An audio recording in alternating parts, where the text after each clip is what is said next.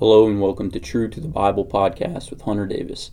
Thanks for joining us this week for our next lesson in our series on the book of Ephesians. Today we start the practical part of Ephesians, the practical half in which Paul tells us that we are to walk worthy, be imitators, and put on the armor of God.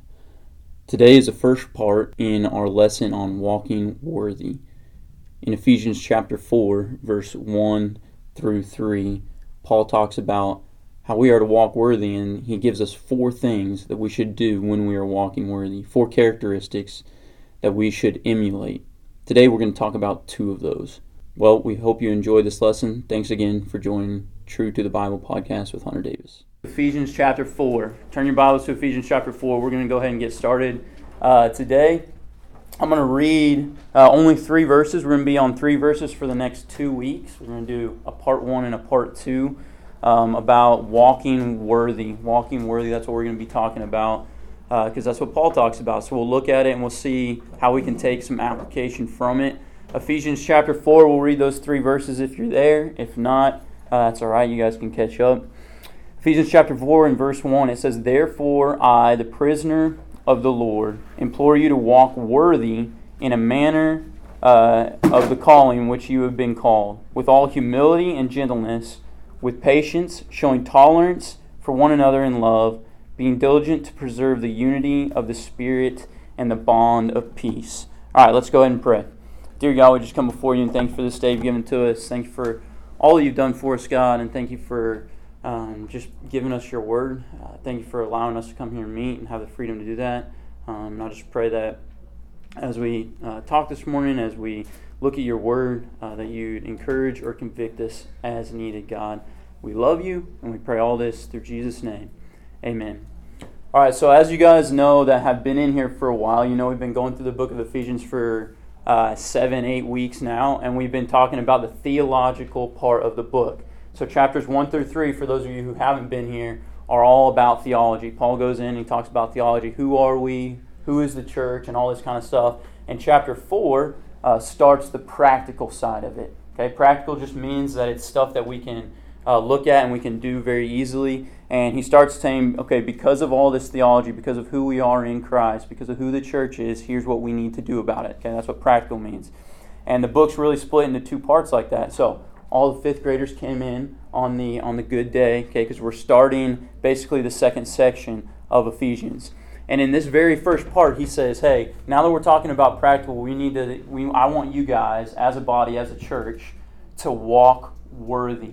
To walk worthy. That's the first thing that he says that they need to do. And he says that they need to walk worthy of their calling. And verse 1 right there, "Therefore I, the prisoner of the Lord, implore you to walk in a manner worthy of the calling which you have been called." So he says, I want you to walk worthy of your calling. So what's he saying? That's the first thing we need to talk about, because we're going to be talking about this for 2 weeks. He says he wants them to walk worthy, and he gives them 4 things that he wants them to do as a part of walking worthy of the calling. Now, to walk, when he says to walk, he just means live. What's up, Hayden? He just means to live, okay? So it's like to live out your faith or to do something, right? To walk is the way you live. So he's saying, hey, I want you to live worthy of your calling.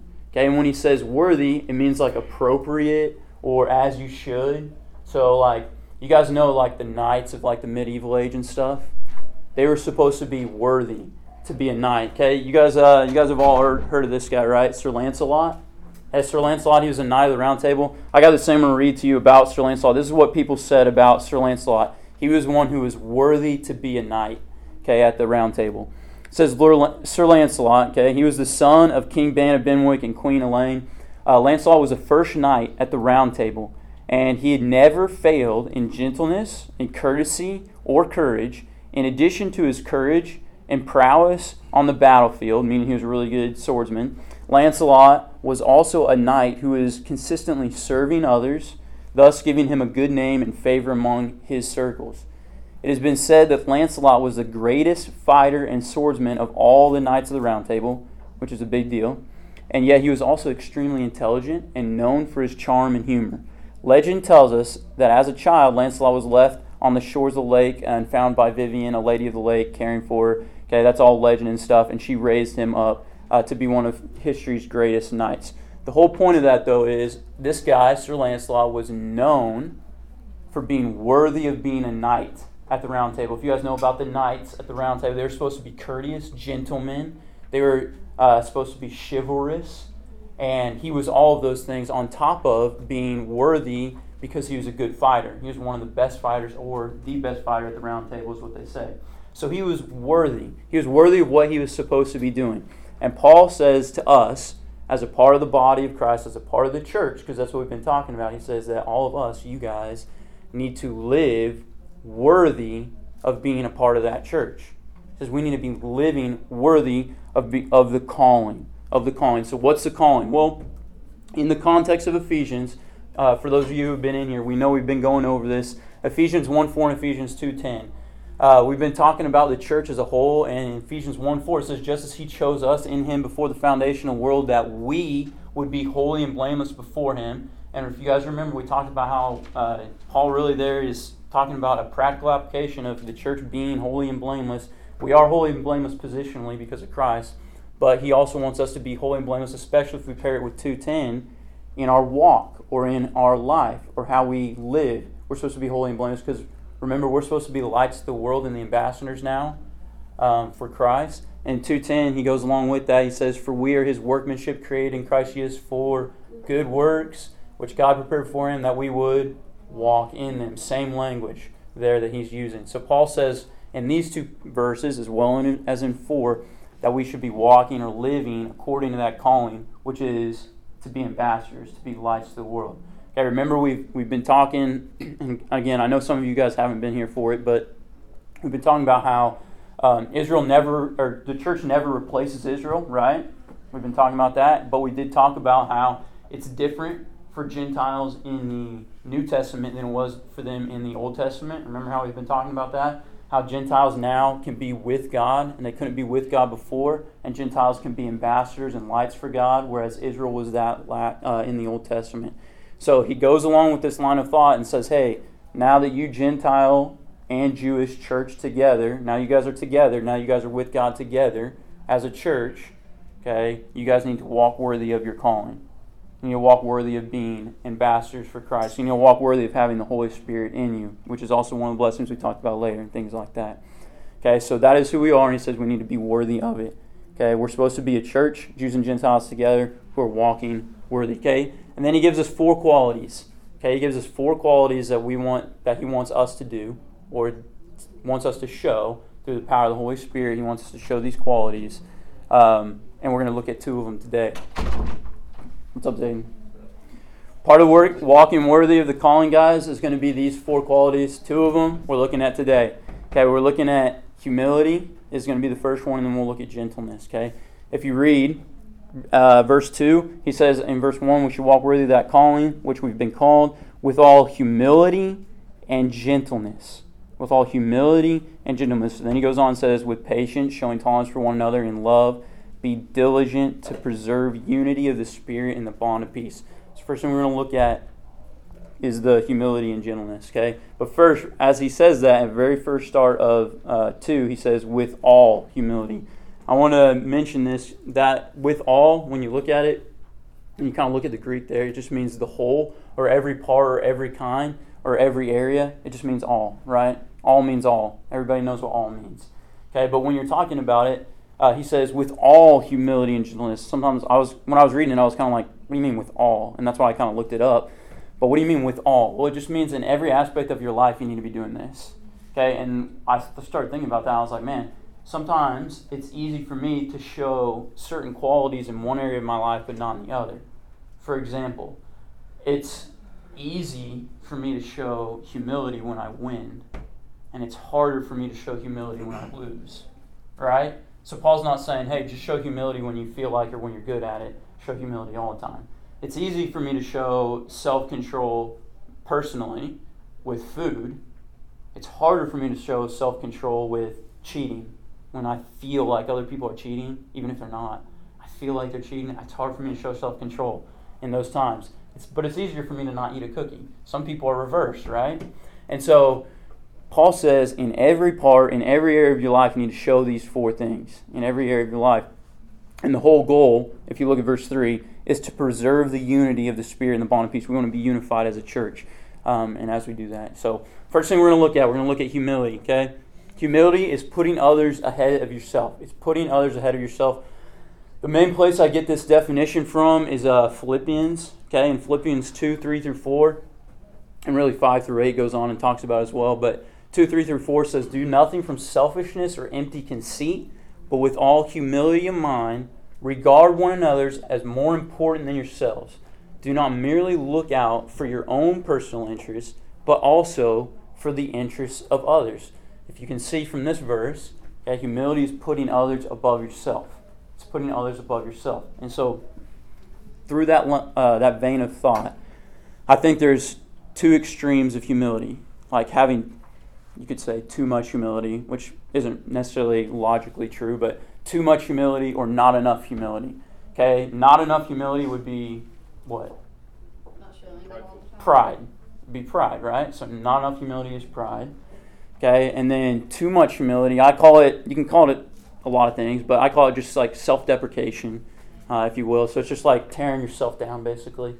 And so we're going to look at those two things really quick, because one thing I want you guys to remember is that humility is never self-focused. Okay, whether good or bad, humility is not self-focused. Okay, so it's not focused on yourself. When we're looking at pride, okay, pride is focused on the good about yourself, right? So if I'm prideful, I'm focused on the good about me. What am I good at? And I'm focusing on that. And that turns into pride, right? That's where pride comes from. Okay, self-deprecation, or like tearing yourself down, is focused on the bad about yourself to an extreme, right? When we talked a couple weeks ago about how we need to see our sin to point us to God's grace, okay, and don't take anything too extreme, but self-deprecation would be like, hey, I'm focused on the bad about myself all the time. Humility is focused on others. So pride is focused on the good about myself. Self-deprecation is like focusing about the bad in myself. And humility is focusing about good about others. It's focused on other people. Okay, and so in our lives, Paul says, hey, I want you to be humble. I want you to be humble. And in verse 3, he says that he wants us to do this to preserve the unity of the Spirit and the bond of peace. Okay, he wants us to have unity in the body. Okay, and if we're not humble, then we're not going to be promoting unity. Okay, if you're not humble with your friends, you're not going to have a very great relationship with them. If you're prideful towards them, okay, or if you're always tearing yourself down in front of them, both of those things, your friend's probably not going to want to be around you. Your relationship probably isn't going to grow from those things. It's going to grow from humility, which is going to be like encouraging your friend or your brother, sister, whoever, about the good things about themselves. So, answer the question, how can you be more humble? Okay, the answer should involve others, not solely yourself. Okay, so if you're like, hey, how can I be more humble? And then you're like, oh, blah, blah, blah, blah, blah, and you didn't mention anything about anyone else, then it's probably not a good answer about how you can be humble. You're probably focused on yourself, right? Humility is focusing on others. It's having a high regard, as Philippians says, for other people, or putting others above yourself. That's what humility is, and Paul says that we need this. We need humility in our lives if we're going to walk worthy, and we want to walk worthy, right? We want to be worthy of who we are in Christ, right? Okay. Gentleness. Okay, if you go on in verse 2, with all humility and gentleness. Now, this is how I define gentleness. Okay, we'll look at the Greek in a second, but gentleness is treating a person or a situation with empathy, okay, meaning you care about them or how they're feeling, and tenderly handling what comes with compassion. Okay, that's what I define gentleness as. Okay, in the Greek, in the New Testament, the Greek word that he used for gentleness is used as humility, meekness, and gentleness, all in the New Testament. And they're two different Greek words. So like the humility in verse 2 and the gentleness in verse 2, they're two different Greek words, but both have been used as humility. Okay, which is kind of interesting because it could be translated with all humility and humility with patience. Okay, but there is a difference here, and I think the biggest difference here, one, in order to be gentle, you have to be humble, first off. And that's part of the reason why they're very similar words. Okay, I mean, you can't be prideful and be It's not really being gentle if you're being prideful, because you're doing it pridefully and you're looking down upon them, which isn't gentle because you're not showing empathy and tenderly handling what comes with compassion. You're not caring about what other people think. You're caring about yourself in prideful. So even if I'm gentle in action towards Gatlin, if I'm prideful about it, I'm actually thinking about myself, not about his actual feelings, about what he cares about. It's just a look, like, hey, I'm just trying to look gentle in front of people. Okay, so you have to be humble to be gentle. But also, I look at humility from that passage in Philippians as a mindset. It says, let us regard others, right? And then, actually, we didn't read it, but in the verse after, it says, have this mindset in you that was also in Christ Jesus. So it's a mindset of having other people above yourself, or putting others first. Does that make sense? Gentleness, I think, is the action. It's like carrying it out. It's like actually putting others first in your actions. And so that's how I kind of distinguish them. It's both humility. I mean, you have to be humble for both, and both are gentle. You have to use them both, and they work so close together. And that's why we're talking about them both today. But there also are two extremes to gentleness. Okay? So there's two extremes to humility, pride and self-deprecation. There's two extremes to gentleness too. Okay? Harshness and timidity. Okay? Harshness and timidity. Okay? Harshness is not showing empathy in action. Okay? Not showing empathy in action. So you can be stern and not be harsh. Right? Because can you show empathy or care about someone and be stern with them? Do I care about Pike when I discipline him? Yeah. Yeah, I do. In fact, Proverbs says if I don't discipline, I don't care about him. Okay, so I show him empathy, but I'm disciplining him. And so that's being stern, but not being harsh. Harsh is not showing that empathy, okay, towards someone. Timid. Timid is not being willing to stand for truth or discipline. So this would be when I don't discipline Pike because I don't want to hurt him or hurt his feelings, but I know it's right to discipline Pike. You know what I'm saying? So like, hey, I know Pike, whatever, needs a timeout. And I know that's what he needs. But I'm not going to do it because I don't want to hurt him. Or he's not going to like it. Or he's going to scream or whatever. And so I don't do it. That's being timid. Great example of timid. Eli. Most of you guys probably remember this story. Probably know it. But Eli was a priest. He's a priest of God back in the times of Samuel, when Samuel was a little boy. And Eli had two sons. They're grown men. And they were horrible, horrible people. Like, they were terrible, terrible, terrible people. And they were priests too.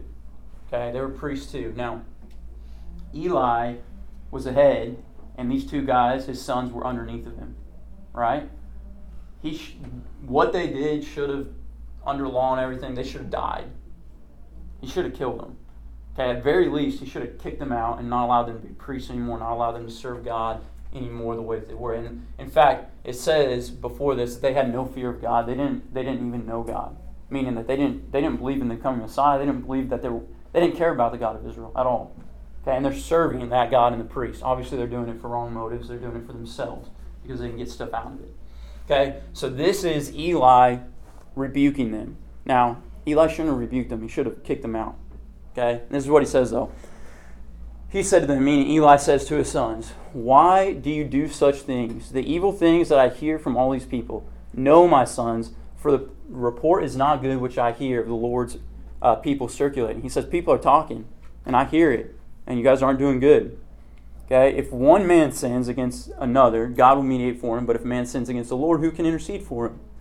But they would not listen to his voice, the voice of their father, for the Lord desired to put them to death. Okay, so here's the deal. Eli was timid. Yeah, sounds good. Eli was timid. Okay, he should have disciplined them, and he didn't. He wasn't willing to do that. Now, if you just read this, you could say, well, he was being gentle towards them. He's being gentle towards them. But he was being too gentle, okay, if you will. And honestly, he wasn't showing empathy towards them, and he wasn't being compassionate towards them because what they needed was more than this, right? And God actually, God takes care of it. God ends up disciplining them, putting them both to death, and he actually puts Eli to death too. And I think a lot of it has to do with because he didn't deal with his sons. Okay, but he was too timid. He was too timid. So we can be too harsh, we can be too timid, and Paul says you need to be gentle. You need to be gentle in what you do with each other. You need to be humble and you need to be gentle. So the question is, how can you be more gentle? Okay? How can you be more gentle? If the answer requires you to not do something that should be done, try again. So, if you're, for my own personal life, okay, if I say, hey, I need to be gentle by not disciplining Pike anymore, is that gentleness? No. That's not gentleness, okay? That's not caring about him. Okay, if, let's say, you have a really close friend or a brother or a sister, and they're repeatedly doing something wrong, and you know it, and you know that you need to go talk to them in love and gentleness, okay, but you decide that being gentle is just not talking to them at all. Is that gentleness? No, gentleness is going talking to them the right way, going and talking to them in love. And so how can we be more gentle? We all need to answer that question. We need to be more humble. We need to be more gentle. Okay? Next, we'll look at the impact, and then we'll wrap it up as soon as we're done with the impact. But I'm going to give you guys a few things to think about. Okay? The impact, how, these are a question for you. How and to whom can you be more humble and gentle? Okay? Are you willing? Okay? Are you wanting to walk worthy? That's the first question.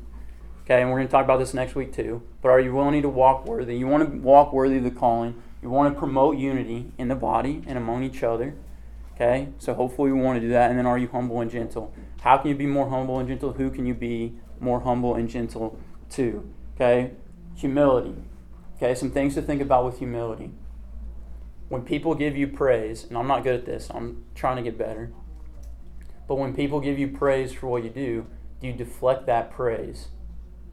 Do you deflect that praise? Deflect means that it's almost like somebody shines a light on a mirror and what happens?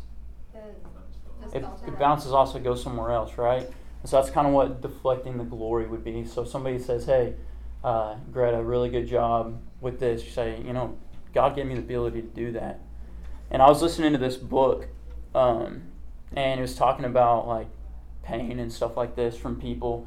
And the guy was talking about how pain is good because it helps you realize your dependence on God.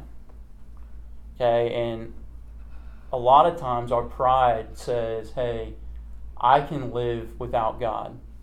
Now, we would never say that, not even in our minds, but we'd act like it.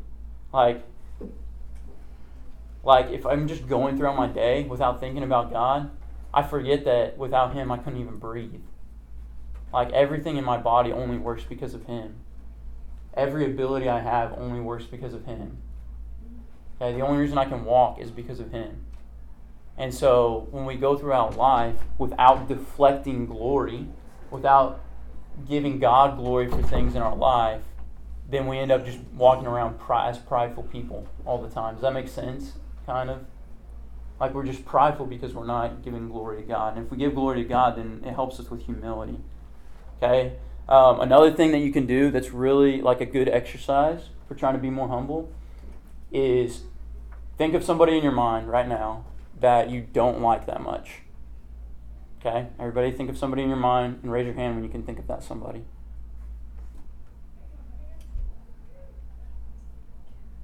Everybody got somebody in their mind that they're thinking of that they don't, or maybe not even, it doesn't even have to be like, I hate them or I don't like, but like somebody that just kind of can annoy you or get on your nerves, anything like that. Like, I'm not saying like it's like Saul, David, I hate you. It's just like, somebody that can really get on your nerves, It's basically everyone for me, right? Everybody can get on my nerves at some point.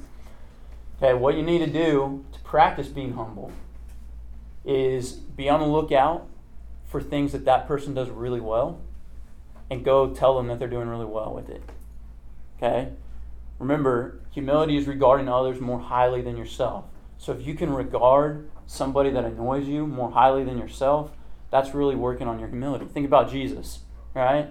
He regarded us human scum as more highly than himself. And if you read like John or the Gospels, he goes around and he like praises like his disciples for stuff or people for things. It's like, dude, how can you praise Peter for doing that? Like, he's a terrible person. Right? We all are. We're all terrible people. And so, how can you as the God of the universe praise Peter? Well, he was humble. He regarded us higher than himself. He became lower than the angels. He didn't. It says in that Philippians that he didn't regard equality with God as something to be grasped. So just be thinking about humility in that way and how you can be humble. And then gentleness.